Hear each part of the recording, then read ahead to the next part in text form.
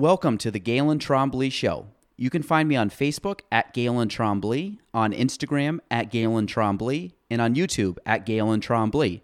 Spelling GaelanTrombley. Enjoy the show.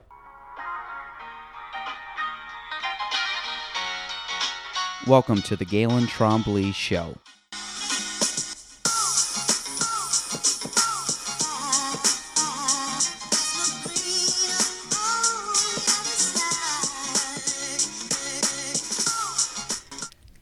Welcome to episode 106 of the Galen Trombley Show. I have Nancy Vesco, owner of Vesco Ridge Vineyard, and we called her laborer, Dan Vesco. Also made the trip up or down, I guess, to Plattsburgh. So thank you very much for both coming on.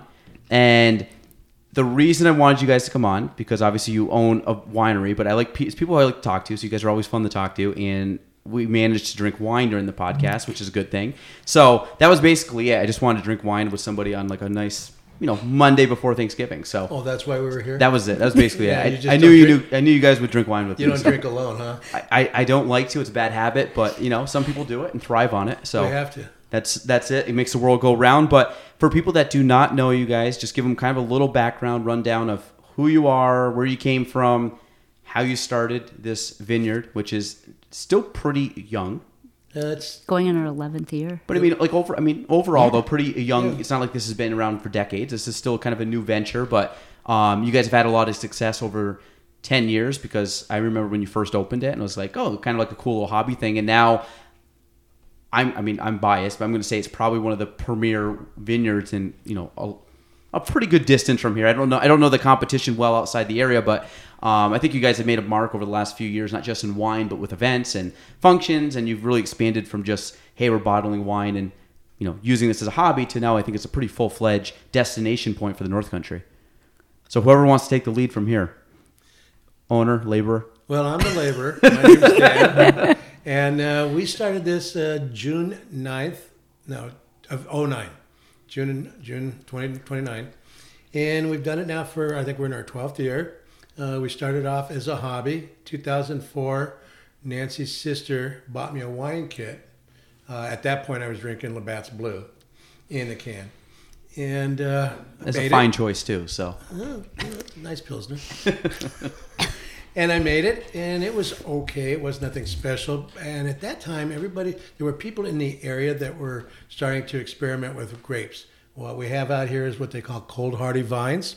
They're basically a vine that will grow in this area because of the cold. You can't get California grapes to grow out here. They'll just die. Where was I? So I made the kit. Like I said, it was okay. Started talking to people. They had grapes available, so I started buying grapes here and there, started experimenting, started putting things together, and one thing led to another, and here we are. It started as a hobby for Dan. So when he retired, he would have this hobby. Eventually selling the house, building the winery. Did you expect to be working more now than you did before? Actually, this all was going to be just kind of a small business so that we could just kind of supplement our income and have fun doing something you like. Right. Yeah. We started playing around with wine, and the next thing we know, we had like 400 gallons in the basement, and going, well, I think we might have to do something here. So yes, so then we Dan made wine for a year in the basement, and then moved out to the garage for 2 years. And after the second year, I said my car will not stay outside another winter. And that's when we built the building in the back of the house up on the hill. And so we built that, and then things just started progressing more. So we decided, well, maybe we should sell the house, and put the house on the market, sold it faster than we thought we would. And we had to live in the winery from February until September while we built our new house, because we sold the house. Where'd you live? Where the showroom is now? In the back where Dan makes wine. Oh, that really? You mean temporarily? Yeah. So it was really great. A recliner, big screen TV, and a 600-liter vat of wine. It was great. I was going to say, it was like living in college again for a little bit. Our clothes were hanging on pipes. Yeah, that's I mean, I kind of like that. It's low budget. That's probably how I'd live now if I didn't have a family. Like, very low key. So you guys moved back. Actually, it's kind of funny. It started with a wine kit. Mm-hmm.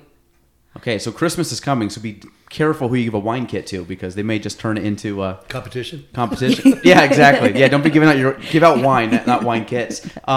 So what drew you originally to wine? Was it just the wine kit? I mean, was that like out of the blue, or is it something you enjoyed before? Well, I'm originally from California, San Diego, and we moved here in '92, and out in California, I've been introduced to wines, and we've tried it and everything, and it was great for dinners and stuff like that. It hasn't become an addiction like it is now, but we really didn't drink a lot of wine. Yeah. We would have it occasionally. Mm-hmm. His parents would send wine at Christmas from California, and it was okay, no big deal. But we just started to drink a lot more. Yeah, well, that happens. Yeah, California was San Diego. Where's Napa? Napa's more north, right? It's probably an hour north of San Francisco. Okay, so from San Diego, San Diego, that's probably what, 5-6 hours, 7 hours? It's probably 10, 11 hours. Oh wow, okay, so it's about 600 miles. Now, but there's wine all up and down California. There's Temecula, there is Paso Robles, there's Napa, Mendocino. There's probably 7 or 8 different like regions. Regions, yes. Now, when the wine comes from California, because from my understanding of I like wine, but I'm very like I'm probably like just the notch above someone who's clueless, so I have a little bit of knowledge, but not great. Like California wine is renowned worldwide. Is it just because of the climate? Is it because of the grapes? Because you hear California wines a lot. You don't really hear of. I guess Oregon wine is popular too. Isn't there a lot from Oregon? Oregon, Washington. It's and actually West Coast. California, Washington State, and then New York. New York is really known for their whites. Mm-hmm. Washington's known for their whites, and California is known for both. And is Oregon one popular too, or not really?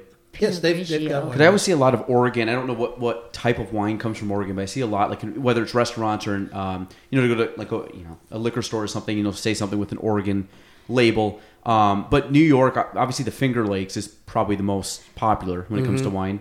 New York is really gaining with California, New York, as far as making wine. No, is it more the climate of the two? Is that like what causes wine to be popular here? Is it just purely human element, or is it because of the soil? Is it because of the temperature, the climate? Is it? Well, it all started, I think, in around 1973 to 1978. The Finger Lakes started picking up in popularity. It went from 100 years ago for maybe a half a dozen wineries to I don't know what's up there now, but I know it's over 300-400. And it's a microclimate because of the 3 lakes that are right there. Once you're next to water, obviously it stays warmer than, say, a mile out. So the temperature, the climate, all that has a lot to play with it. The soil is really good out there. So there's a lot of things that contribute to making the wine the way they are. Plus there's some people that started out 100 years ago, 150 years ago, that really started the whole idea of what was going to happen and did a lot of research. The grapes that we grow out here, they're called cold hardy vines. Cold hardy vines are basically a French hybrid that has been cloned with an American rootstock to be able to withstand the temperature. So we can only grow certain types of grapes out here. So that kind of limits us to the type of wines we make. So if you had the wines up here, and I've seen how many vines do you guys have? We only have like 500. But in that, and produces how much roughly per year? The 500 vines, each vine will go anywhere from 8 to 13 pounds. Okay. So let's say 10. 10 times 500 is 2.5 ton. A ton will make about 150 gallons. So we're talking 350 gallons. So there's 5 bottles in a gallon. Right. So that's wine. what, Okay. 1,600 bottles? So That's pretty good then. Yeah. So about three bottles per vine roughly. Okay, yeah. If you want to, I just break it simplify it down. Right.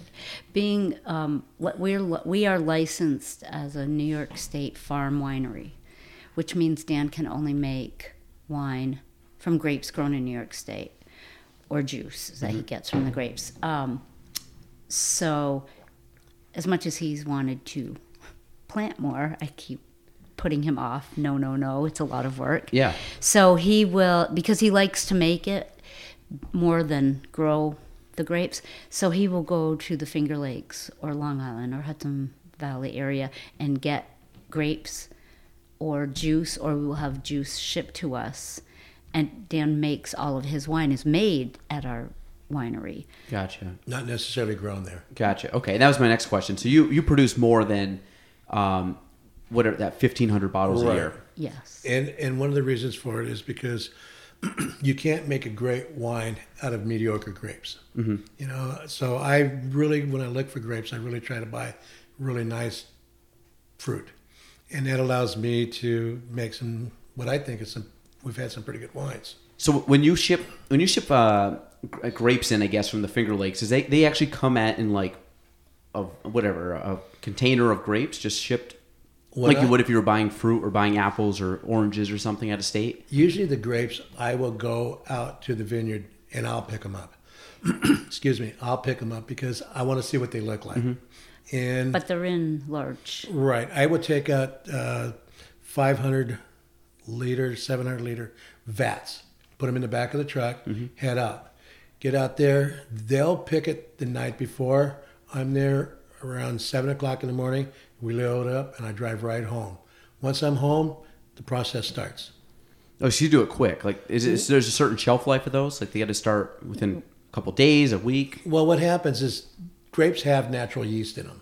So once they're picked and they start to rot a little bit, that yeast starts to pick up. So you want to get it back as fast as you can so that you can control the yeast. Wild yeast is hard to control, so you want to be able to bring it back, crush it, get it all in the vats, bring the wine within the parameters of where you want it to be with peptic enzymes and tannins and things like that. Once that's all put together and you know exactly where your wine is with the pH, the acid, everything like that, the next day when it's all settled, then you add yeast to it. And that'll go for probably, reds will go anywhere, well, about 10 days. Whites will go 14 days.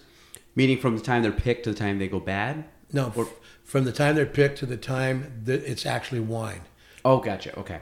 Because basically what the fermenting is doing is it's just basically taking the sugar and converting it to alcohol. Yep. And then you drink it and the alcohol turns back to sugar and you get a buddy. So it's science. I love it. So if you, so when you're talking about wine, you're talking about this goes in a vat. It's not necessarily bottled in 14 days, but it goes into a huge vat and it sits there, right? Fermenting. So basically, they'll get picked. Dan will crush them. They get put in the vat to ferment. Once the fermentation's done, then he presses it. Because with red wines, you ferment the skins, the seeds, the stems, everything. Mm-hmm. And after it's fermented, then you have to press it. So now all you have is just wine. Pretty cloudy wine, pretty thick wine. And then at that point, you put it into a stainless steel vat. Or a barrel. A vat. And then what happens after a series of about a month, all of the solids and all the impurities start to fall down to the bottom of the vat. Mm-hmm. At that point, the term racking, you're going to take and siphon the wine out of one container into another. And you do that over the series with red wines, probably a year and a half. And what that does is every time you rack it every couple of months, it gets cleaner and cleaner and cleaner until the time it's almost ready to be bottled. And then you filter it. At that point, it's ready to be bottled. So you're basically just sifting it over and over again. Mm-hmm. Okay. So, and when it's sitting in a vat, how many vats do you have roughly at one time? I guess full or I think right now we got 12 vats. They go anywhere from 300 liters up to, I think we got 1,000 liter. And these are the big, like if you go to a place, they're the big, they almost look like a silo. Silo. It's like a silo, but a silver, smaller. Yeah. So now this is in the back side. So where you guys have the tasting room, it's in the back section that you can kind of peer in. Where you guys do like the paint and sips and things like that. Right. So do you guys still label your own wines? Hand label? Because I remember when you first opened, I did it once or twice, I think. No, we do have a machine now. Yeah. Okay. Yeah, we've modernized. Well, I also was told too by I think friend of the show. I think he listens. Steve. He said that he usually started out well, but then they slowly the level on him started to kind of move a little bit as the night went on. So he was he was good. He was good probably for the first hour or two, and then I think it got progressively worse, which is probably why you had to buy the machine. Pretty a little bit of much. user error, yeah. Steve's more of a taster critic than he is a laborer. You need that quality control. Yes. Yes. Well, that's Nan.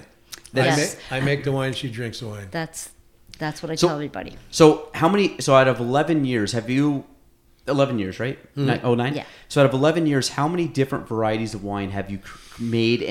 And with that, because some of them you still have, I know from like when you first started. How many have stood the test of 11 years? How many of you have kind of come in, gone out? How many new ones have you brought on and kind of made their place on the shelf? How many? I know these are a lot of questions, but how many like actives do you guys still have? From the very beginning, there was the Farm Truck Red. Diamond, Farm Truck, And Poppy, and Sweet Melody. And we still have those. And those we still have. Okay. But since then in there, we've done Chardonnays, we've done Rieslings, we've Pinot done Grigio. 3 or 4 blends of Pinot Grigio, Gewürztraminer, Gewürztraminer, Shiraz. Shiraz. I'm just an echo now.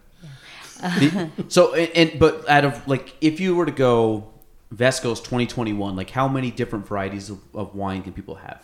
Like how many reds, how many whites, how many dries, how many sweets? If you were to go into our vineyard Right. right now, I think we have 15 varietals. We have 2 sweets and then 6 white. 5 or 6 whites and same thing with 6 reds. yeah. Do you guys do? Is it ice wine? Is that? I did it 1 year. And I thought so. I wasn't. And it's Okay. very labor intense, and you're outside in 17-degree weather. No, we don't do it. Do you make ports at all? Have you ever tried that? Port and ice wine are almost exactly the same. Okay. With port, Because port's like what's the difference in a port and a wine? Because it's a variation of wine, right? it, Very strong. I know that. when England and France were having their war, all of a sudden England couldn't get any more wine. So England started getting their wine from Spain and Portugal. Well, in order to be able to deal with the trip all the way to England, they had to fortify the wines, and they fortified it with brandy, port or Madeira, Spain or Portugal. So that's how port became port. But there's a difference though, like not the way they make it, but I'm just saying, like if I drink this wine, it has a certain alcohol level or whatever, and you can taste it. You can have quite a bit of this. Port I've had once or twice ever, and you have to I was like sipping at it, and it almost tasted like you were doing like a whiskey or a bourbon or something. It's because of the brandy. Okay, and that's the difference for the most part. They added the brandy to the wine in order to fortify it, so it would be able to last the trip. Yeah, that's. So I wasn't sure if you had done that, but that was just a little aside. So so how many different variations have you guys gone through? Because you're at 15 right now that you would have on stock, roughly. I mean, there's some that you've tried and just kind of got rid of. We've probably done maybe 20 different varieties. And then once you have them, so take Vintner's Choice. That's your favorite? It's one of my favorites. So that one, I'm assuming, is named after The vintner. the vintner. Yeah. So that one like, hey, we have the recipe for it, and that's just one we can make, pretty consistently. Or do you get to the point? Because I remember one year, I think it was Poppy. You guys had it, and then it was running low. People were getting it, and then it was kind of like we don't have it anymore because you got to really start the process again. So if you were to run out of Vintner's Choice or Poppy, how long before you could restock that? We just ran out of Poppy, and I started Poppy, which is Marichal Foch is the grape, and I started that last year. So what's in the tank right now is almost October, November. So it's about 13 months old right now, and I'm thinking that we'll probably have to go another month and a half, 2 months before it'll be ready. So how do you know when it's ready? That's it? Yeah. So it really just comes down to that. I mean, so could you be hypothetically, if you, because I've always been fascinated by this. Is there a certain time where if you control all the variables of making wine, is there pretty much like it's going to go X amount of months? Like we know it's going to guarantee it's going to be 18 or 17 months or is it can kind of fluctuate? It fluctuates. No wine before it's time. Remember that old one?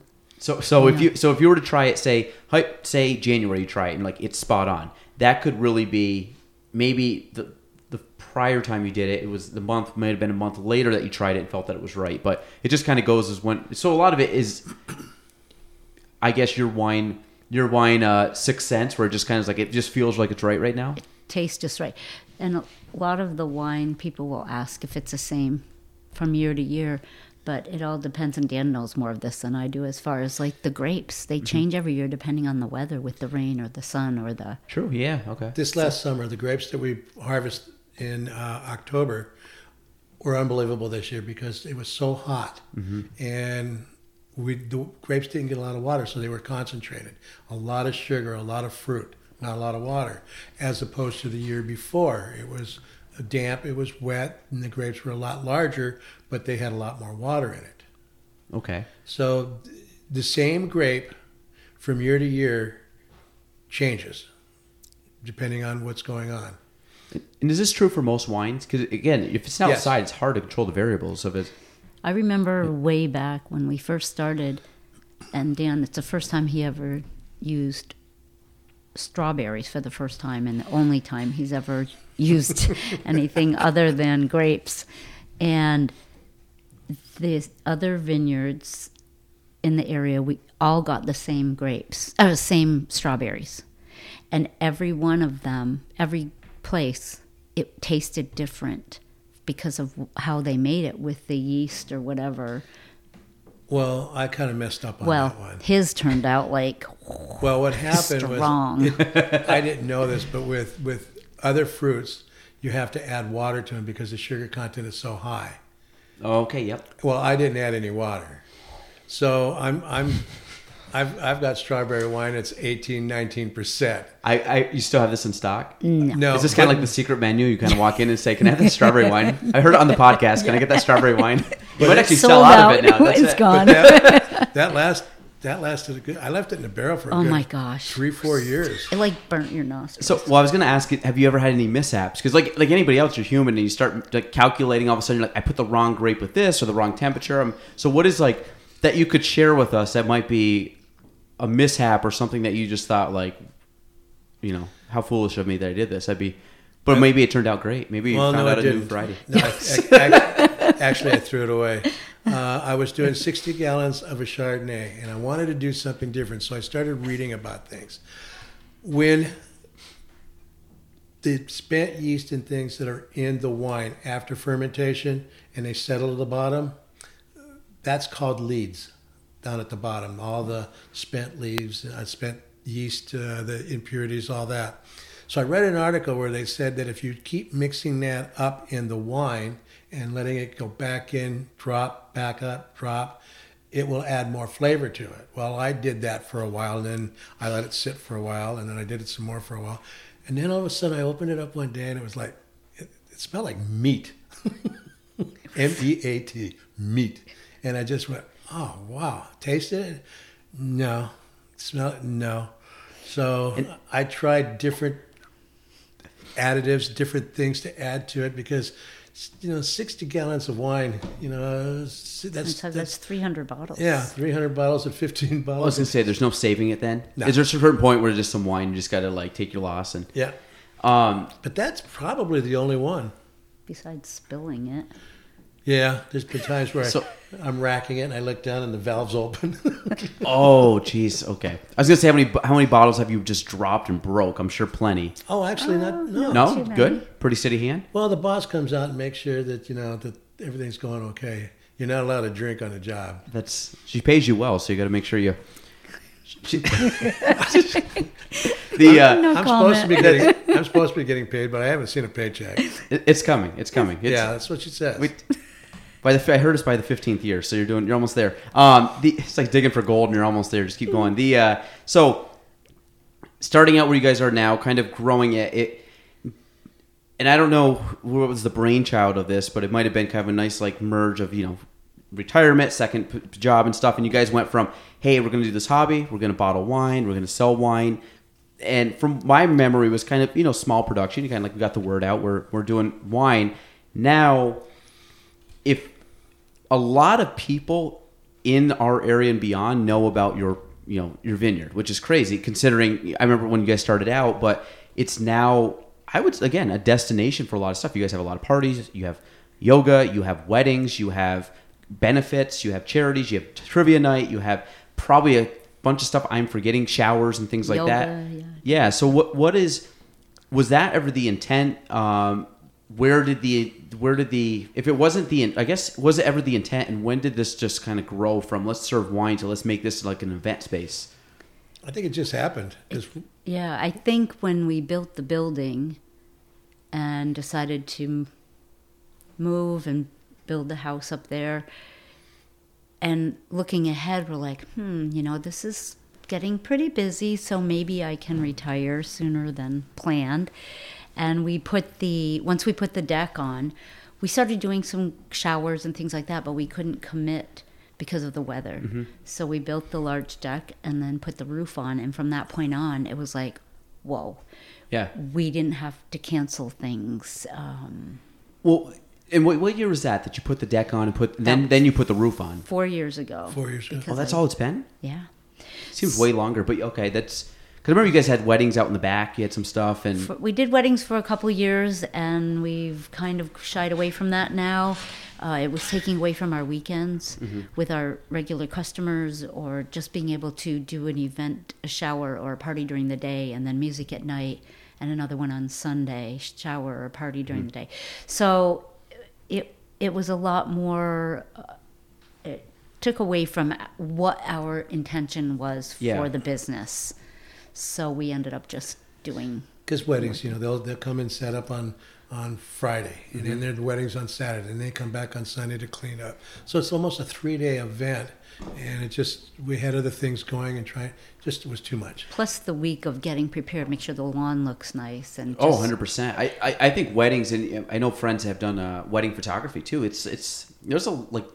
Weddings are a big deal because, especially, for the photographers, is you kind of have to catch it. You got to catch the moment. You can't really miss. And I was talking to one of my friends who used to do wedding photography, and he's like, you always carry a backup camera. You always have one no matter what, because your camera could just hit. He was telling me a story. His flash or shutter on the camera. He said the shutter on a camera, I might be wrong in the amount, but I think can snap like 100,000 times before it might break. Roughly, that's the shelf life. It's kind of like how long your engine goes in your car, kind of thing. So it could go probably like 100,000 actual shutter speeds or whatever, shutter snaps. So he was doing this thing, and as soon as he got back from this boat trip with the couple that was getting married, he only had one camera, and he's like, "Oh, he always carried two. For some reason, he had one." They got back to and he was telling me the story. I'm like, "Oh my god!" And he goes, "As soon as we got back, I heard it click, and I thought it wiped everything out." He goes, "No, luckily I didn't wipe everything out. I got all the shots because my camera was broken. So had it broke on the way out, I would have missed all these photos because I had one." So he's like, "We always carry two." And for whatever reason, he goes, "I don't know why I just had one at that time." But again, you're trying to catch the moment of something. That's why, to me, weddings, there's a lot of work to weddings, makeup and like I said, venue and stuff that it's... Well, just the emotion. Well, everybody's like, yes. People are very excited. People are very stressed. People are very... You hope that everybody's there to have a good time, but there's a lot of people that are very high strung, and and it's I think bridezillas are a real thing, and it's kind of, or momzillas, and it's just like you gotta. I think some people are good, but I think the weddings are big. They're bigger than, like you said, if you have a trivia or we had our class reunion there and we had a blast, and that was perfect. And I think we were able to do it in the way we wanted. We just kind of wanted to see people and have a couple drinks and hang out, and it was probably. Well, we've only had, I think, 2 ever. So that was a lot of fun, though. It was laid back, and it was in the summer, and I was like, this is great. And we actually had a pretty good showing, I think, for 10 years. So that was cool. So what's your intent now with the event space? What do you personally like to do? What are your favorite events to host, or what do you want to focus on? Back to the owner. Organized owner. Basically, we officially opened for the season May 1st. After the week before Christmas, we'll close. We'll do events on Saturdays. It's Saturday and Sundays doing, like I said, doing a private party or a shower or a birthday party, anniversary party, Saturday and Sunday during the day. We like to do our music, live music Saturday night, just for 2 hours. We kind of keep it easy. We'll start doing yoga every Thursday in May all the way through September. August we do our trivia. Just keep rotating fun stuff. We do our Run for Wine in May. This would have been our 5th year, so next year will be our 5th year, but 6 years doing, it kind of opens up the season for us, and we do for a local fundraising event coming this May. Fingers crossed, we had to cancel this year, for Hospice of the North Country. Okay, yeah. We've done the North Country Honor Flight. We did it for a local young man 2 years ago. Got him a wheelchair. So that type of thing. Last year, this past year, we had another event we were going to start for the first time as another fundraiser, and we're hoping to do it this year, a car show. And do it as a big... Oh, great. All the other wineries are going to do it now. We'll cut that one out. Yeah. Just tell them give them a strawberry wine in the house, right? There we go. You'll get them right in there. Yeah. So basically that's it. I mean, we just like to bring on fun. Oh, the other thing that this year was very popular, really, we are Harvest Host. So it's for RV people, campers. They can come and spend the night on our property without any commitments. We don't have to commit to anything for them. They just buy something from us. So with this year, we meet people from all over the place. They come spend the night. They hang out. We had people from Burlington, Lake Placid, just locals this year from an hour away. Come just because they wanted to get out of the house. Harvest Host is a national organization, and travelers can go from point to point to point, which is usually wineries, breweries, museums, they added golf courses throughout Canada and New York State. So they become a member, and we are a host. We signed up to be a host, and they go on and they look on the map and say, hey, we're traveling here. They call us a day or a week before and say, hey, we want to spend the night. Do you have space for us? We're like, sure. And it's one night. They just spend. So do you ever hang out with them at all? Oh, yeah. I was going to say, I'm sure a lot of them go sit on the patio or deck or whatever and hang out. Yep. Probably a couple... We almost ended up with a dog this year. From the one couple came, they had just picked up this month-old puppy. And just, oh my gosh, if they wouldn't, well, it was theirs, but we almost bought one. Another bottle, we would have had a dog. Do you guys, you don't have any pets, do you? No. I was going to say, we have a dog, but I'm not a pet guy. Like, I just don't like the responsibility of a pet. Yeah. So I'm always like, it's just one extra thing you got to think about. And I know some people are like diehard pet. I have friends that are like love their pets, and I'm not that person. But as I said, be careful if you get a pet, just because the extra. Well, maybe it'd be good. They could have been like, I don't know, the lassie of the Vesco Ridge, just kind of run around. Well, I wouldn't mind having a rescue dog that was probably 10 years old, mellowed out, spent his last couple of years laying around and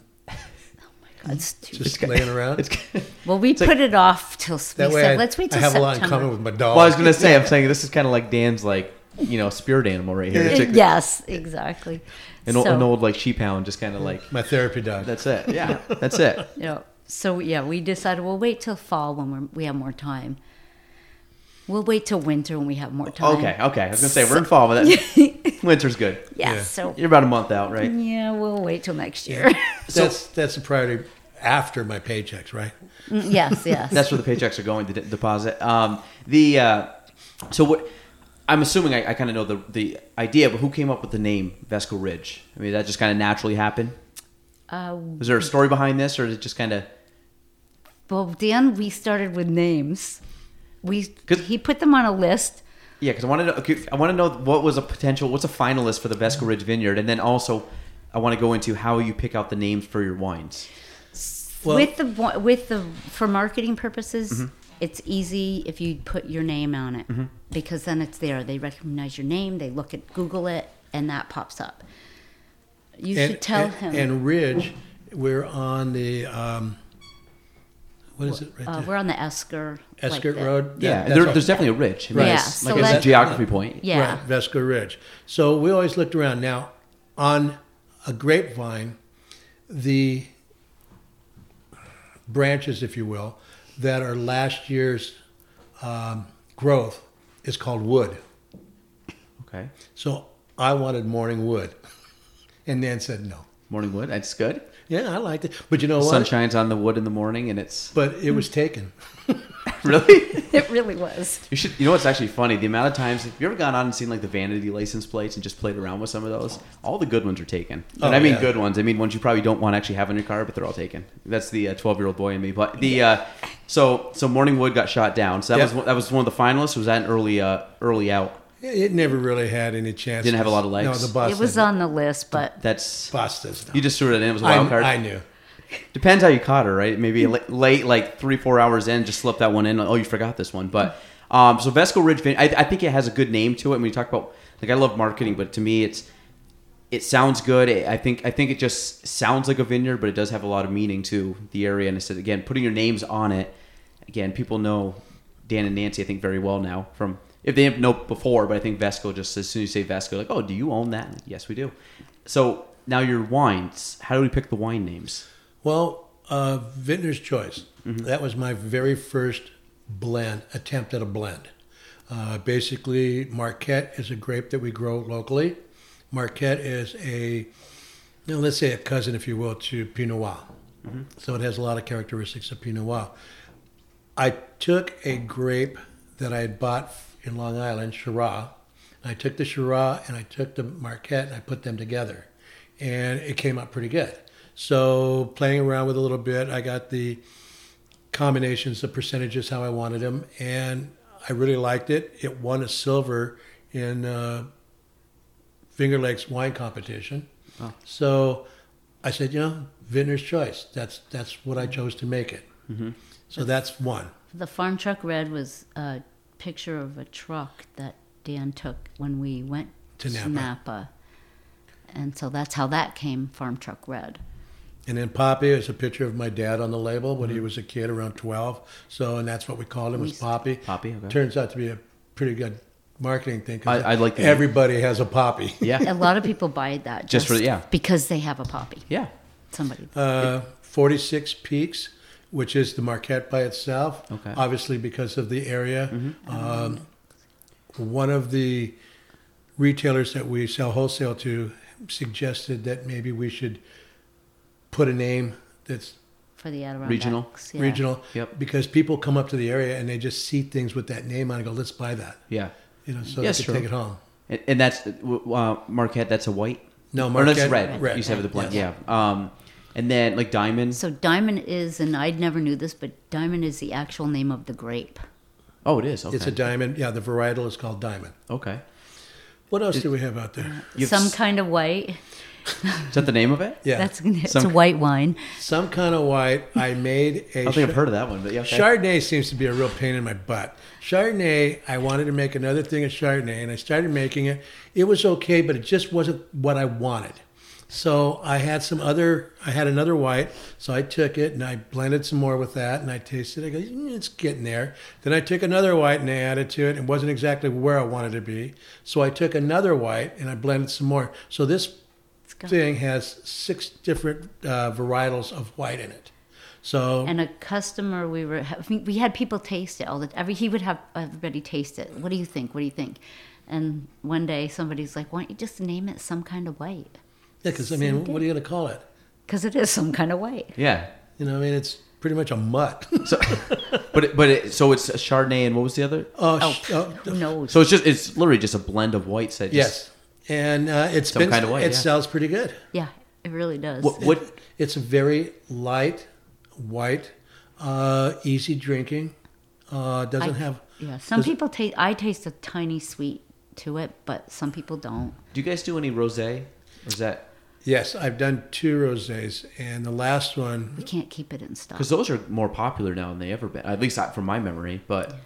I have some at home. I like rosé. It's like a mix. It's a nice mixture almost. He's gonna have to do another one. We did it, and again, it's because the grapes that I grow are not really conducive to a rosé. So both that rosé, I bought 2 grapes from the Finger Lakes and blended those together and made that rosé. So one of them is a Cab Franc.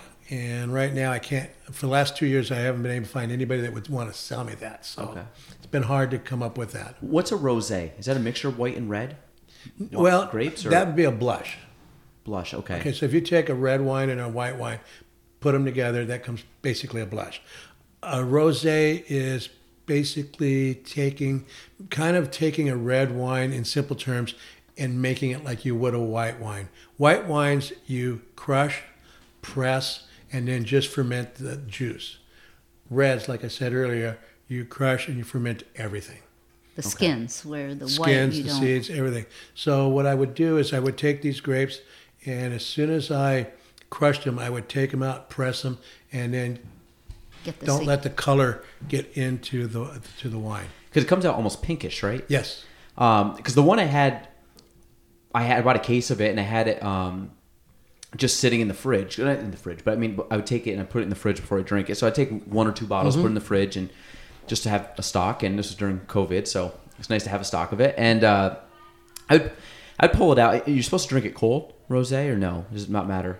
Or does it matter? Does it not matter? It's whatever anybody. Because I always think the whites you drink more chilled, and then the reds you just kind of have room temperature. So I always had rosé. I would always drink it more chilled than it would. With the whites, I like whites almost room temperature, maybe just a little bit cooler, only because the colder it is, the less you're going to taste of it. The flavor. Okay. So you should yeah, experiment. Put half a bottle in, take some out, and yeah. Because sometimes, like Dan said, when it's not cold, the flavor really comes out when it's well, there's times like if I was to take this wine and I drink the wine, it's red, and I drink it room temperature. I'm not going to finish a bottle of wine. Like I might have a glass at dinner or something like that. So I'd always put a cork back in it, and I usually put it back in the fridge, which I don't know if that's the proper way or if you're supposed to cork a wine and drink it again. But I mean, I'm not a fast. If I have it, you get usually 3 glasses roughly out of a bottle, and that's probably what I would do. I'd usually do a glass drink or whatever, depending on what we're having for dinner. Put it back, and I might finish it over. I don't even know, a couple of weeks, which is probably bad. Probably to drink it quicker. I just don't drink it that quick. So I'm like, and I'm not a big enough wine guy where I'm going to find much of a difference. So I'll pull it out of the fridge, and I usually pull it out, try to let it kind of warm up slightly. But yes, sometimes a lot of it will end up being colder. It'll help preserve it, but take it out and let it sit again. And drink. But a bottle of wine for 3 weeks? Wow. What? I've never heard of that. Well, I told you I'm a rookie level. I got to get a little. Yeah, it's a phenomenon for the week. You don't want to be like me, Dan. You want to. I'm not. You just say you seem like a guy that you can finish what you started, and that me, I'm a. Like I said, sometimes I try to drink it quicker. I mean, I like when I can pull a bottle open and finish it off with some people. Usually, if you have a group of friends, if you can drink a couple bottles amongst the friends, it's fun. But then there's sometimes my wife doesn't really drink wine or doesn't really drink that often. She does here and there, but not a big wine person. In her college days, maybe, but right now she's a mom and a little older and wiser, so she doesn't as much. So usually it's me, just like depending on what we have. If I have steak or if I have pasta or something like that, I'll have it. Depending on, again, like I said, I mix it up. I do like drinking wine with food. It's the only alcohol that I can drink with food. I don't like drinking beer. I don't like like if you have I like the taste of beer and stuff. But if I was to go to a restaurant and order a beer before, I would drink a beer as soon as the food comes out. I will not touch the beer until it's not that I choose not to. I just psychologically drink water when I eat because I get too full. And then after a meal, I really don't want beer at all either. So usually I will drink either wine or at that point I get coffee, like at the end of the night. But wine I can drink throughout a meal without a problem. Yep. So I don't know if that's kind of normal, right? People drink wine more than anything. Some people drink beer with food. I just have a hard time doing it. Fills me up too quick. Actually, we've been to a couple of restaurants where they even have a beer menu with what beer you would drink. Like if you had the steak, what would you drink with it? But again, the carbonation in the beer, I can't do it. Fills me up, and then I don't want to eat. I usually like drinking I like a lot of the craft beers and the local beers, and they're heavier beers. So it's like I don't drink a lot of light beer when I go to a restaurant.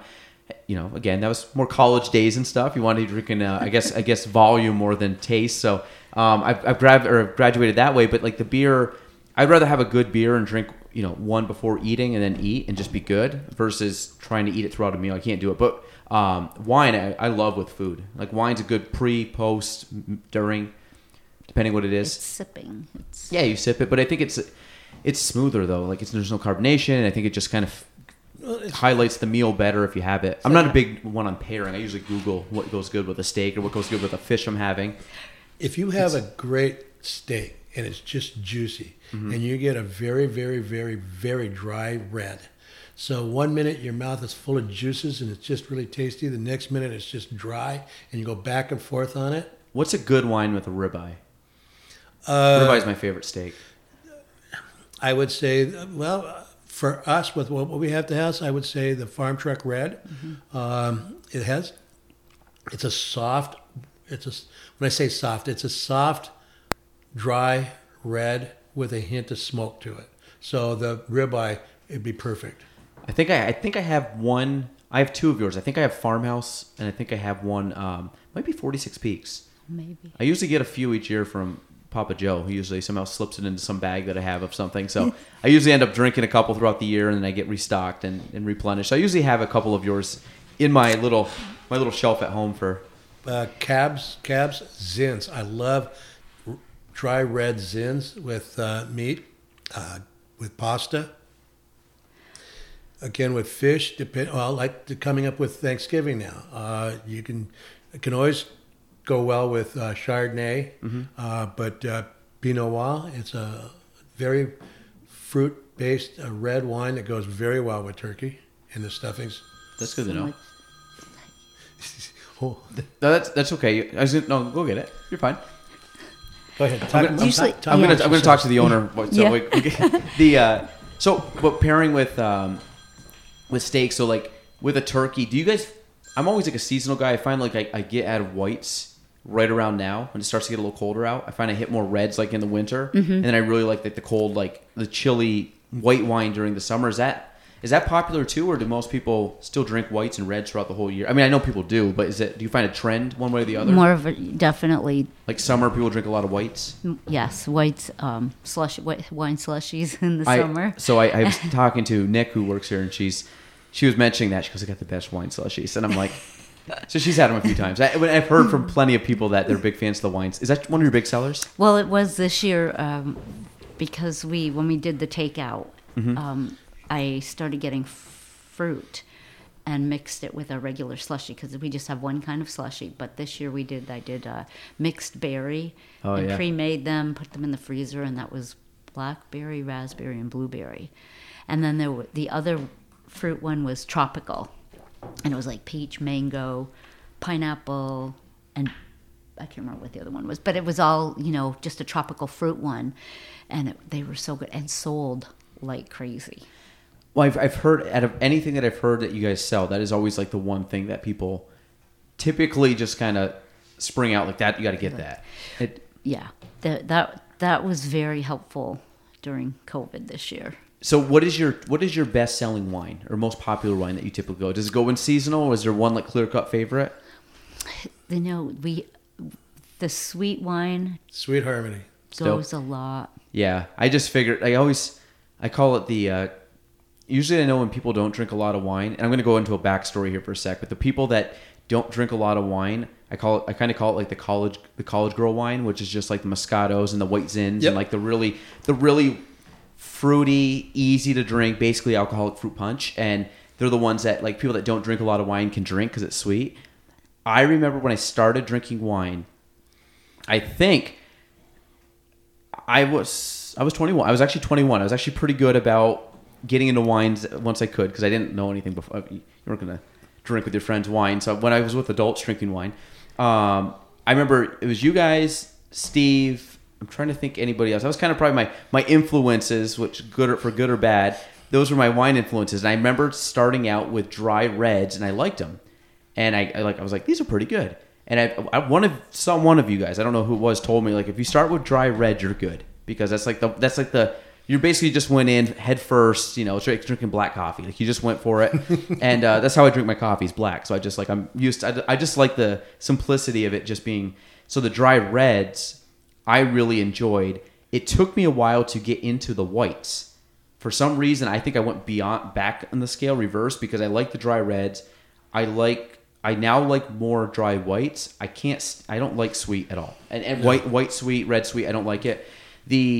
I find rosé is probably always feels like the sweetest wine that I can drink, even though it's probably not sweet. It's still probably dry, but I find that's a good. That tastes usually a little sweeter than some whites to me, but I don't know if that's just a preference or not preference, but just a taste bud thing. But that was kind of the transition. So I went from dry reds back to whites, and I really like Chianti. That's one of my favorite, which is kind of like a lighter red, right? Because it's not very heavy. Or am I wrong on that? Because it doesn't never taste as full as like a Merlot or a Shiraz or right. It seems like kind of a smoother. I don't know if it's like where would Chianti classify? Everybody says Chianti's from what's the horror movie? Not a horror movie. Hannibal Lecter drank Chianti. Oh. I've never seen. Every time I say Chianti, like Hannibal Lecter. I'm like I've never seen the movie. Like I've never watched a lot of old movies, but I just like Chianti. It always tastes good to me. So if I go to restaurants, Chianti, a lot of times I'll order it. So where does that fit on the spectrum? It's basically a red wine. It's definitely not. I wouldn't say it's like as heavy or full bodied or whatever. Right. It's kind of Again, lighter. I use the term soft dry. Yes, that sounds exactly And in my head. That's what. Yeah. Going into another, just to explain this a little bit, tannins have a lot to do with dry red wines. Tannins is a natural preservative in wine, and it's that very, when you have a grape and you taste it and you get that velvety taste on your teeth, that's a tannin. And what happens in California, because it's a long growing period, those tannins really develop, and they're really a very, I don't want to say hard, but a very distinct finish on them. Whereas where we grow here, it's a very short growing period in Plattsburgh, and so the tannins don't develop. So it becomes kind of a softer or a lighter, dry red. So Chianti's more this kind of region, you'd say, or is that Well, Italy, yes. Italy? So is France the most famous place for wine in the world? I know Australia. I know Chile. I know They would like to think so. So that's a very big hot take right now from Dan Vesco, live on the podcast. But they have France is like what Bordeaux and Marquette. I'm assuming is from France. Well, Marquette is again. That's a cold hardy vine here. For instance, Shiraz from France. Shiraz is a very fruit-based red wine, dry red. When France was sending all their prisoners to Australia back in the 1800s, they started taking grapes and vines and started growing it down in Australia. So the Shiraz in Australia is basically the same Shiraz grape in France. But what Australia did was just made it a full-blown, in-your-face, high-alcohol red. And so if you take a Molly Duker, which is a red Shiraz from Australia, and then do a Shiraz and compare it to a Shiraz from France, it's going to be a huge difference. Same grape. But is that what the ones where they spell differently? Is that what? Yes, well, Shiraz with a Y, Shiraz with a Z. Evidently, Australia thought if they changed the spelling, nobody knew where it came from. But Sounds legit. that was a joke. It was like trying to spell Shazy. Yeah. You know, trying to spell Shazy, Jazzy, crazy, Jazzy, crazy. Jazzy. It's all the above. Yes, I know where you're going with it. Yeah, it's good. Yeah. But Australia, that's a big wine region, right? Yeah. Spain. Back in the middle 80s, Australia was just huge and popular in the United States. Everybody thought you had to have that Australian red. France has always been there. Germany on the Rhine River and all that. Oh, yeah. They have some unbelievable... France on one side of the Alsace River and Germany on the other side. Germany having more of a limestone base soil and France having a little bit more of a fertile soil. Two same grapes, totally different wines. So when you talk like a Pinot Noir, like when if you have that in different locations, that's just talking about the grape itself. So when you start going from different winemakers, like you said, it could be a totally different taste. So when you say like a Zinfandel, like there's Zinfandels, a lot of people make Zinfandels, but they're all going to have a subtle difference because they can also mix it too. They can blend it. They can have a certain, like you said, maybe the ratios or the calculations are a little bit different, more or less of something. In order to call a wine by its varietal, it has to have 85%. So if you have a Zinfandel grape, 85%, you can be playing around with that other 15% and do something. The yeast has a lot to do with the flavors. There's, I don't know how many different types of yeast there are in the world right now, but that itself right there can change the complexity of the wine dramatically. The diamond that Dan makes, people will often, because it's in the diamond. Shut up, Dan. You want to kill that bottle? We have about half. Just grab that. I'm empty. There you go. Now take some. Yeah, I'm gonna take some. I want you to have some though.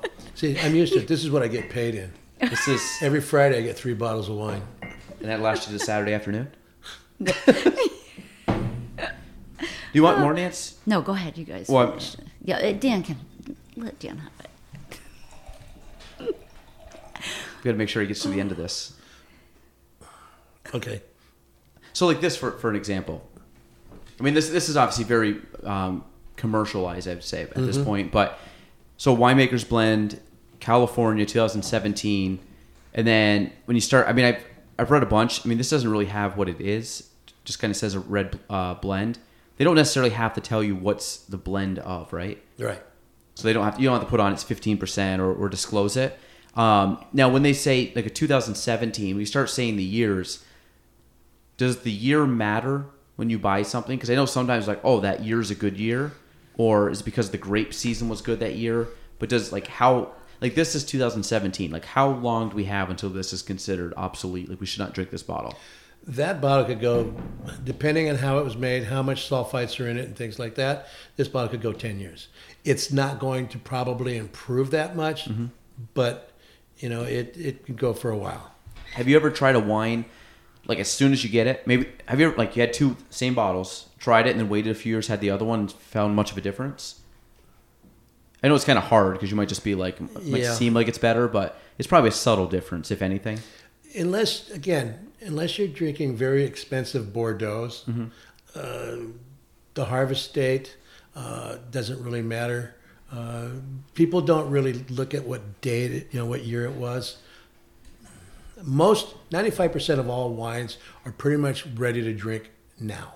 When you take it off the shelf, it's pretty much ready.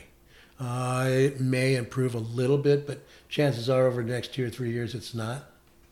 So when you take a cork out of a wine bottle and they say like let it breathe, like can you pop the cork out, start pouring, or should you give it a few minutes just to kind of sit there and let some air filter in or gas filter out or whatever the process is? We like to aerate it.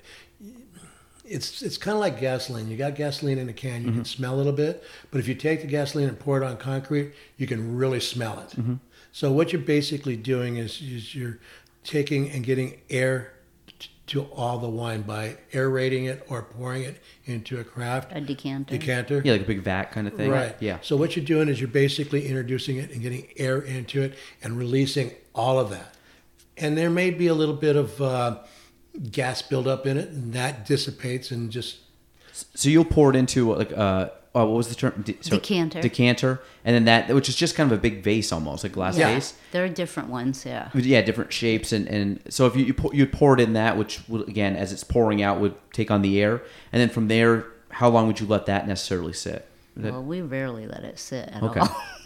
I didn't know if there's I was going to say, what's the proper way and what's the Vesco way? Well, on a very, very nice wine, maybe 13 seconds. Yeah. That's good. Enough time to pick it up. Yeah. Okay. No. I mean, after you pour it, and even if you just pour it into the glass and you don't have anything, and just let it bubble a little bit as you pour it, just swirl it around for a little bit, take a sniff, and then start drinking. But if you get an aerator, you should experiment Which we have available, and try it. We have available at Vesco Ridge Vineyards. Yes. You should try though. Pour some in a glass and then pour some in another glass through an aerator, and compare the difference. I think I have an aerator. It's called Ullo. Have you heard of that brand?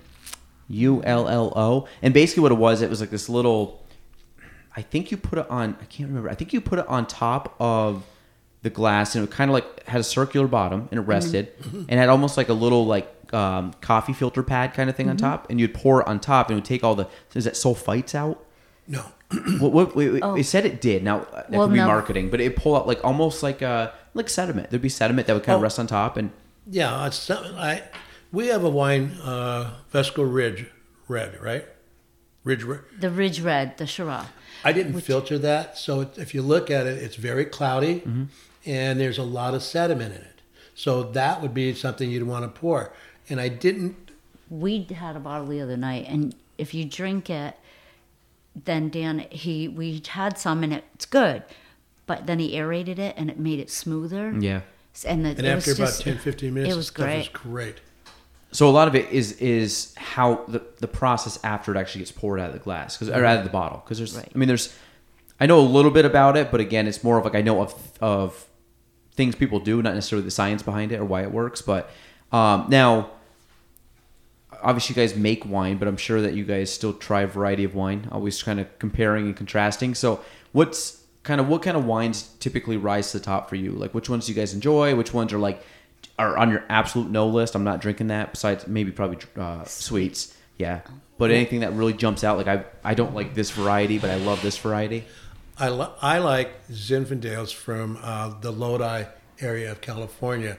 Mettler makes a red wine. It's a Cabernet Sauvignon, but it really tastes a lot like a Zin, and that's probably one of my favorites. Mettler Vineyards out of Lodi. Josh makes some really nice red wines. Is that the company name? Josh yes. Carr. But that's a national brand? Yeah. Josh. I know, is it Joseph? Is his dad? That was his dad. Yeah. So he named it Josh after his dad. Actually, he was not a local boy, but local in the Chatham, New York area. Okay. Started making wines. So he's a New York guy. Right. Started making wines, did really well, moved out to California, and it's a national wine now. Make some good white wines too. Yes. So yours is a Zinfandel, and Nancy, what's yours like? Cream of the crop wine that like rises to the top that you love to drink? Because I do like Zinfandels too. Zinfandel, Shiraz, or not Shiraz, Chianti, and then I like Cabs too. Mostly whatever Dan will pick for me. Okay, go with the flow. Nice red. Yeah. Red blends. Now, having kind of been in this little microcosm of like, because there's a few local wise. I mean, most of the vineyards around here, there's probably how many? 4 or 5? 1, 2, 3, 4. They would say it would have 5 some, or 6. That is some type of a business, not just like a little like out of the garage kind of thing, but Some have gone away, some have come up, so it's basically always around half dozen or so. Yeah. Yeah. Now, I mean, do you guys? Is there a lot of times I've seen stuff too where there's like you guys will get together, not like at each other's place, but I've seen like whether it's like a beer fest or whether it's something where I see more than one brand there. Like you guys will go, or you'll have like little things that will have because there was a place downtown once that had a bunch of wine, and it seems like there's a lot of different like local wines that kind of make the rounds. You know, whether it be at restaurants or whether they be like here and there. I mean, do you guys find that like the wine culture is pretty supportive up here between like vineyards, between people, between support of locals? I guess I don't, because I've never been to really any other vineyard but yours, so that's why I'm like I don't know what the other vineyards have, but I think for us we're kind of a local culture in that you've been to our place a few times, oh, yeah. And every time you're there, you pretty much know a lot of the people that are there. It's kind of a local watering hole, if you will. Yeah. I think each one has their own specialty. Yeah. Of what they do, and then the a couple newer ones have their specialties, whether it's their tasting room or their gift shop or their atmosphere. Wines, I think we all do. Like Dan does mostly dry wine. Mm-hmm. And I know there's one that does a lot of sweeter wines, and everybody likes. So you just tell people you need to go try this one because they might have something more that's your style versus ours. Yeah. But they're all. It's kind of. Because is it kind of like a wine culture, kind of like as to go like say Finger Lakes back in the day when that was kind of coming up. I mean, I'm sure it was more than just one vineyard that really came to popularity. So I think local wise, especially I know. a lot of the work like the chamber tries to promote with tourism and stuff is a lot around the vineyards and around the breweries and around the that if a lot of them are successful, it typically adds a little bit more clout to the area. So I find like do you guys find that the wine industry, at least locally, has improved over the last 11 years that you've been around? Do you think that it's gotten matured more? Do you think you obviously have come in, I don't know much beyond that. I was young, but like when you guys came on was pretty much the time I could would start drinking wine. So do you find that the industry has really grown a lot up in Clinton County, or do you think it's always been kind of about this many vineyards and this much? I think it's still pretty much the same. I think what's happened though with the vineyards that have opened up, and this has all started around 2008, 2009, that people have really come to appreciate the local wines, because I know that we have our wines at one of the liquor stores in town, and it sells like crazy. The owner's done a really great job for us. Everybody's promotes wines it. Most of everybody's wines are there. Yeah. No, I mean that's good too. Like promoting like the local. I know a lot of restaurants have a lot of the breweries on tap now. Like if you go to Hobie's, they'll have local breweries and stuff, and it's kind of cool to see because you can go and get whether it's Ausable or Oval or and get some of these places that are kind of making a name for themselves, but just out of not just their own place, but people can get them like commercially when they go eat and stuff, which is cool. Now, how has wine? How have you guys grown through the wine? Community, wine community, is that a good word for it? Like if you guys like knowing people, not just locally, but like traveling and experiencing, meeting other owners of vineyards and kind of picking their brains. And do you guys do a lot of I'll call it market research. Do you guys do a lot of travel and taste testing at other vineyards, or do you guys stop on a trip? Do you make a point to stop by some vineyards just to see what they're doing? And even if you don't even tell them that you own one, but just to kind of see how they operate a little bit? We definitely do that when we do go. We pretty much plan our trip on the wineries. We don't just happen to show up. Yeah. We go to Napa in February when it's rainy and cold because there's not a lot of people around, so it gives us an opportunity to sit and talk to the winemakers, talk to the people. Is this like an annual thing? Not so much anymore.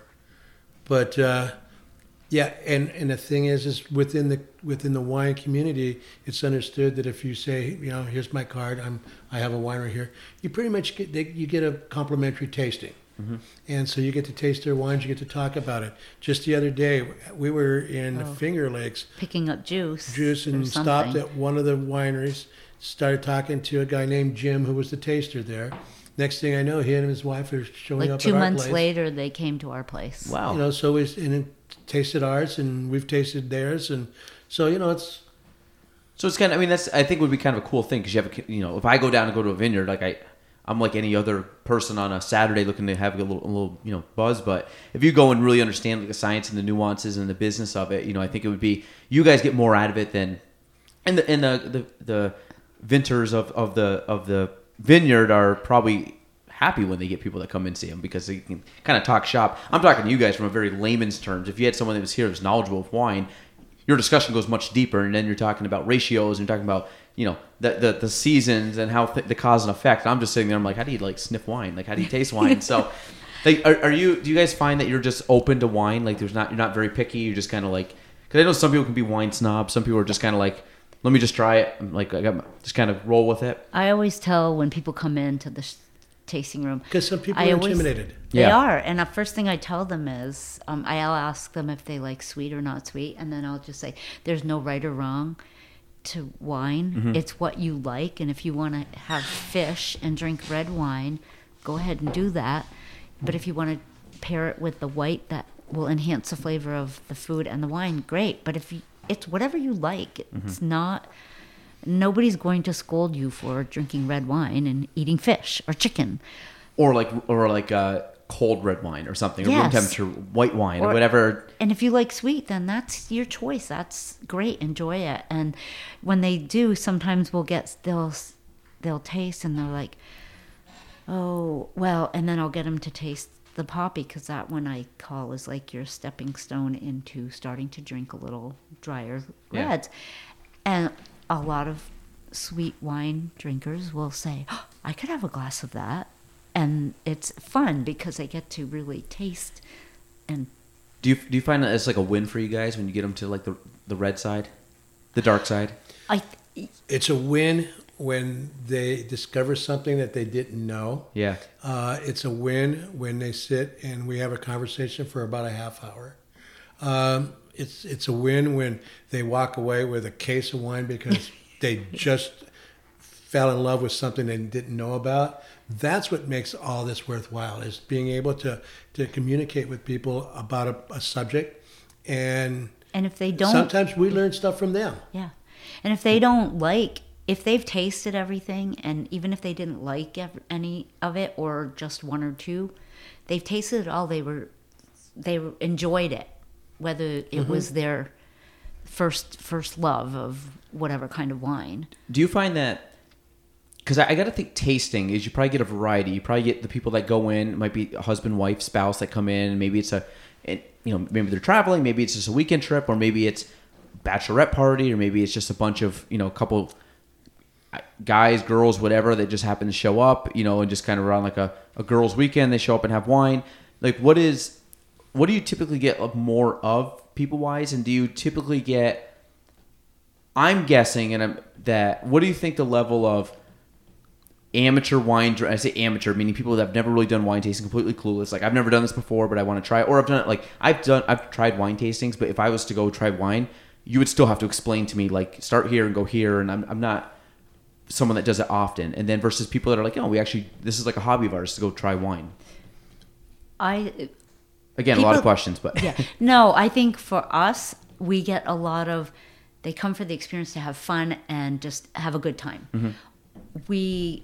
I don't think we get as many hobbyists that this is their goal. We will get people that they really look at the list, they really check it out and are more into it than the people that just want to relax. I call it our happy place. They just come, they want to have fun.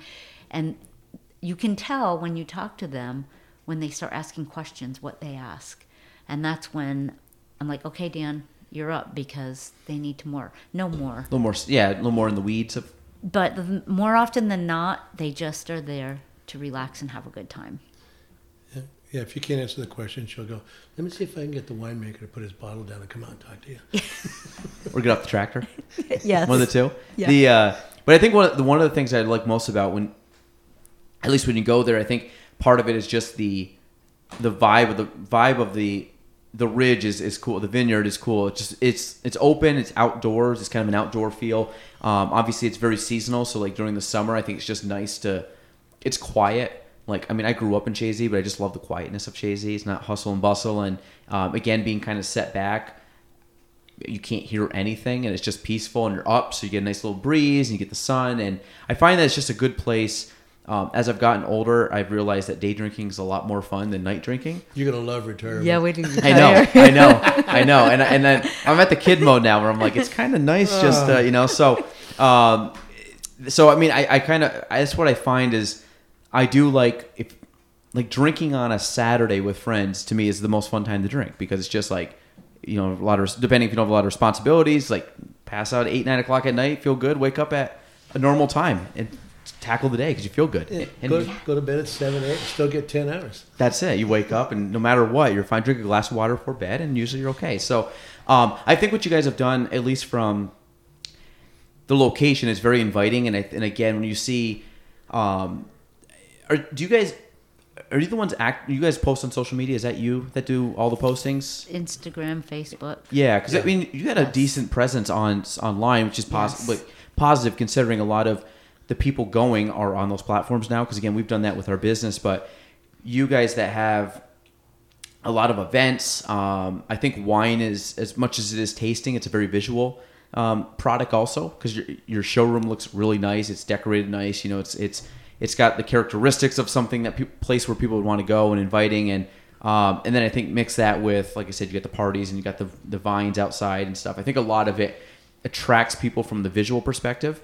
And I think you do a good job like tapping into that, because I always I follow you guys, so I always like the photos and stuff. But I think it's a cool way to advertise and get known, because again, you guys have.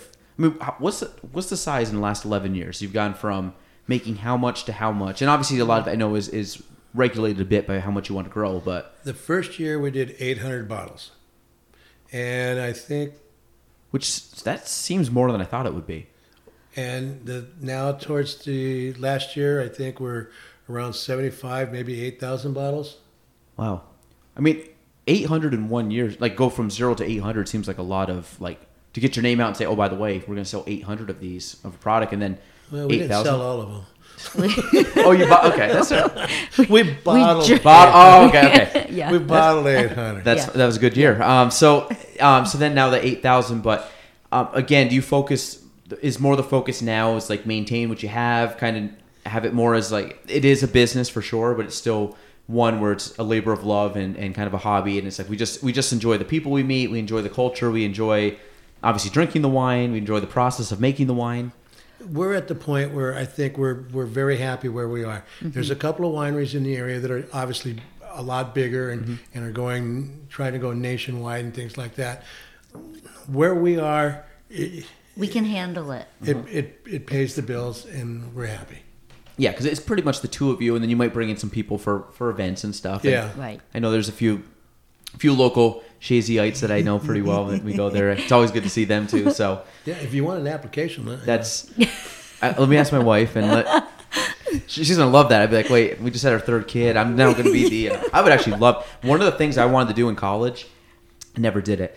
Was I wanted to be a bartender. I just never got into it, but I would have loved being a bartender because I went back in the day. I used to serve ice cream. I've had 2 jobs: serving ice cream and real estate. So I always tell people I don't have really a resume. I've never given a resume. I'm like, I don't even know how to fill one out. I'm just like, the good thing is I got my first job at 14, and my second job, I pretty much aced the what's it called, the interview.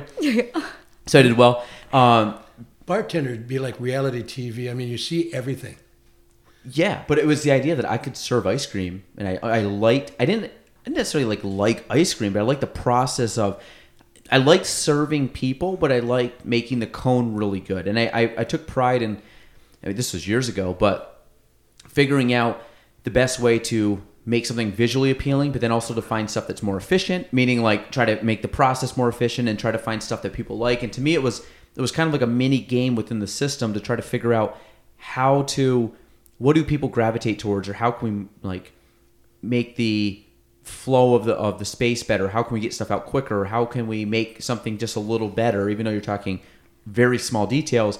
I like that. So then I'm like, why can't I just do that to alcohol, which people love ice cream, but alcohol is more of a social event. Ice cream is too, but ice cream, you go, your family's with the kids, but like I always find that like bartending, I think would have been cool because you could know a lot of people, kind of what you do. You get to know people traveling, you get to people know, depending what kind of bar you're at. I think you get to know a lot of people, you get to learn kind of a skill, but I think it's a skill it's a very social skill. And I never got into it, but I always thought that would have been a cool thing to be a bartender in my early like 20s.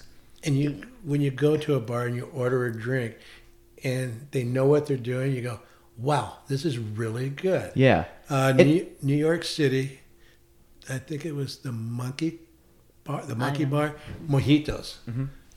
Those good. We walked in there, guy goes, oh, okay, he muddled, he did the whole thing, and that thing was just perfect and made the whole experience worthwhile. Yeah, and especially when you watch, the thing with bartenders, when you watch their movement, the ones that are good, like they've gotten so good at perfecting the movement. Yeah, it's like they're dancing back there. And especially when, like, New York City is a perfect example. Like, I've gone to some places in the city, and they're professional bartenders. I mean, they've been doing it for years, and you just watch, like, they're graceful, they know what they're doing, the ratios that they like talk about eyeing something, they could like, and neither one of them are in each other's way ever.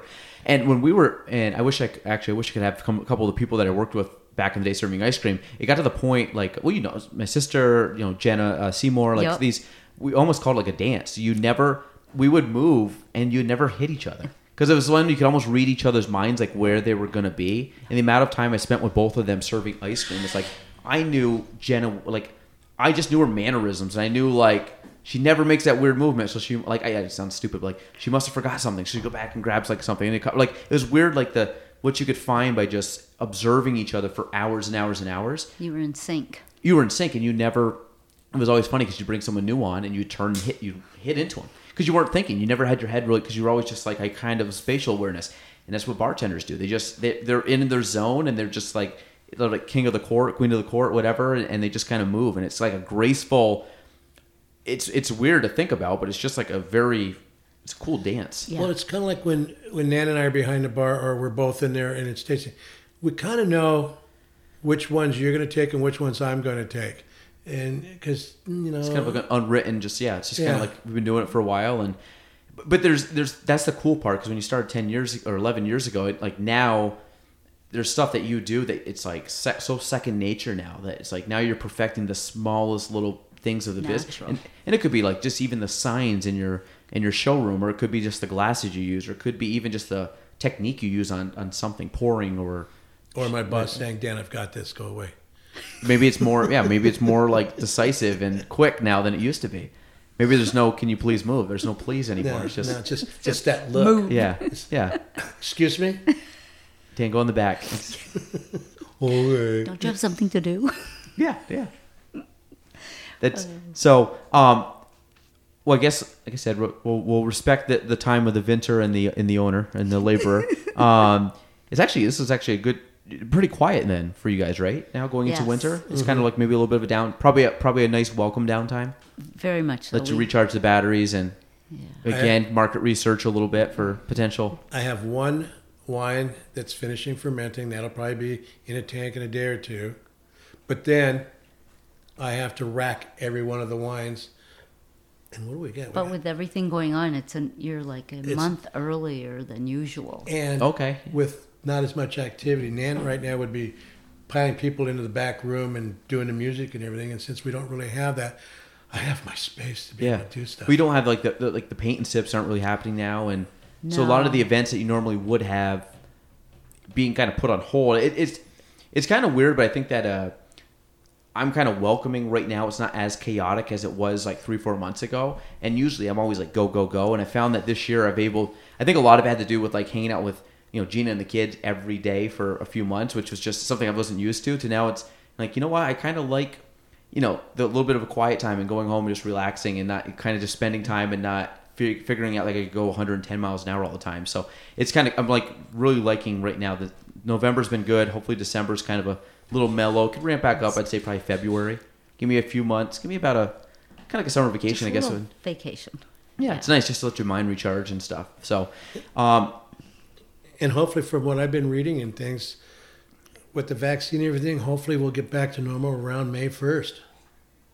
That'd be great. Or at least halfway back to normal. Well, I think well, the other thing too is, you've seen so many little small businesses go under during this time, and it's sad because it's it's out of their control. And you have obviously it's a pandemic, but you have people that are healthy, willing, and able to work and are being told not to, and then it's like they're going under, and it's very sad. Luckily, I don't think we've seen as much as other places. I think the North Country. I think people have kind of done pretty good. I know a few places have gone under, but I think everybody's kind of had to like tighten up a little bit. But hopefully everybody gets through 2020 and it's just kind of like a little bit of a dip, and then they can, like, again, especially you guys that rely on, whether it be people traveling out of the area or extra income. I don't know. Some people probably the alcohol consumption has gone up, so maybe that does work. I drank more during COVID than I think I ever have in my life because I was like, why not? Yeah, I think a lot of people. Well, I was like, I don't got to commute to work tomorrow, so like, I know I've never weighed as much. It's all about balance, though. It's good. And that's kind of off. That's. Well, I was gonna say it's either you got only one shoe on, or you've had one more glass than you should have. But either way, if people want to find you, where can they reach out to you? How can social media? Where can they find you? Where are you located? Facebook, Instagram. We have a website. We're definitely call, text. I'll put some info in the show notes, but Stratton Hill Road. 167 Stratton Hill Road, West Shazy, New York. And then anything new and exciting coming in 2021 that we can... Hopefully any carrot we can dangle for the listeners? Well, let's we're going to start Positive Attitude here with opening up May 1st, outdoor events, everything we can do, and we'll have our run for wine in May. Wine slushies. We have wine dip. We have wine. Yes, we have wine dip. We have Brownies. chocolate wine sauce. We have wine mixes for wine brownies. Do you make those? Are these stuff you guys make? And like, The do you wine infuse jelly, the brownies with? The jellies and the salsa. The You guys personally make these? yes. Oh wow. Okay. And then and the dips, we have the packages where you can mix it with the wine. And then the slushies, we have we make them, but we also have packages that you can take, and I can tell you how to easily make them at home. I know a lot of friends that are big wine slushy people. I'm sure you know who they are too. They travel there in flocks. They Slushy. I would say local Slushy water. Yeah, they probably got a membership number, right? They got a card. Yeah. Yes. 7. That's We are participating in the Small Business Saturday this November 30th. This Saturday. No, not 30th this year. 25th. No, it's 28th? I'm so confused on the date. 24th. What's today? The 23rd. Oh, 23rd. 20. So it's this Saturday. 28th? Yeah, whatever. The Saturday after Thanksgiving. Yeah. This will be out today, so. Okay, and then So later today. So this will be, whatever you're saying, people should be able to hear this prior. Okay, so the first Saturday in December will be our holiday open house. We have a mulled spice wine that we make we have the tea bags. I can teach you how to make that. But we'll be sampling a lot of this stuff too. This weekend and our open house weekend. We've got some wine specials, drawings for gift basket. And any new kind of wines coming out for next year? Do you have any new varieties? We just bottled our Chardonnay. Yes, which was good for Thanksgiving I finally and Christmas. got it right. Okay. Oh, yeah. Now, what's Chardonnay called?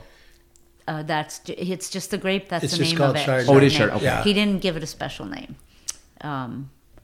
Let's see what else. So for next year too, just More of the same. And again, you have yoga, you have trivia, and this is kind of monthly. You mix it up a bit. Yes. So kind of what kind of events like? So in May we'll do our run for wine. Yoga will start May through September. Which is on Thursday. Which is every Thursday. August is the only month that we do the trivia on Wednesday nights. Hopefully we'll have our... Have you done trivia more, or has it always been just for 1 month? Just 1 month. Because you guys do very well on that. We do. I've only been once. That was the one time I went. That's the only time I went, and we basically just played with the soccer ball with the kids out in the field. But there's a ton of people there. Oh, Yeah. and that was and I know that was like out that was a socially. spaced out. Yeah. So usually... It's double. Yes. We usually have 75, 80 people the year before. We've had Yeah. 20-some plus teams usually. Because I know my parents go, and I know other people that go, and I've heard some of the names that go, and again, the Alec Trebek of the North Country. Yes. Steve our Patno. Steve We'd be remiss if we didn't mention him. That's fully right. That's right. He's wonderful. He does our trivia for us. We have the food truck for Aleka's trivia. came, Yeah. right? Yeah, the they're Twisted great. Pita truck. Yes, they're great. They come a lot. Lots of private parties. Riesling to anniversaries. relax. We didn't do this Oh, year. we didn't do our Riesling to relax this year, which is Becky West sets up chair massages. Oh, okay. And it's usually the last Friday of the month, starting May, June, through the fall. And last year we did it in the winter a little bit inside, and it's we do a 10-minute chair massage, a glass of wine or beer. How does wine and massage work? It's great. I was gonna say that got loosen you right up. Some people have it before, some people have it after. Oh, I would have it before. And some We people were- have it before and after. I mean, I should say I'd have it before and after, but I would definitely have a little bit before. Oh, yeah. 'Cause I think you just loosen right up and you're just like a It's great. mush. We started out the first year with Becky, and then last year we had four chair massage people. Wow, that's join awesome. Out on the deck, it was beautiful, and this year, of course, we didn't do it, but next that's a year great we'll idea. start. I'm glad you remember that, Dan. Yeah. We'll Yeah, start that's my that job. back up, and hopefully we'll do some That's more. why I get the big bucks. That's right. All right. So, well, I want to thank you both for coming on. That wasn't too bad. No, it was. You did good. Thank you. Usually the prerequisite is if you can talk and tell a story, you're usually pretty good. So I figured, especially with the wine, we get our kind of like I said, low budget wine today, and Actually, it was really nice. Very the wine was good. We finally got it open, and I didn't have the best wine corkscrew, but it was more of a gag gift than an actual product to use. So it got us there. It worked. And the mugs allow us to kind of keep it contained where we can at least drink out of them. That's right. And if you're looking for a corkscrew, we have those on available. I should have told her to run up. I said, they're not there. Just grab it. Give you the code to get in. That's it. So Dan, Nancy, thank you so much. Thank you. If you guys want, again, please reach out to them. They do events all year long, right? All year. Scheduled and private stuff. We do carry beer also for those non-wine drinkers. I actually find that I drink more beer when I go to your place than not, because it depends on the crowd. But usually you have stuff on tap. Craft beer and regular beer. I think I switched back last time I went, but you usually always have some type of local craft. So usually two draft beers and cider. Hard cider. And and then all of the domestic beers that people want. And seltzers and everything else.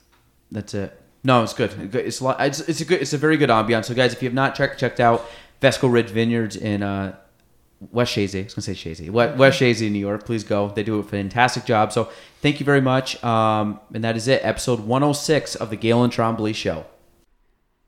Thanks for listening to the Galen Trombley Show. If you want to reach me, you can go on Facebook at Galen Trombley, on Instagram at Galen Trombley, and on YouTube at Galen Trombley.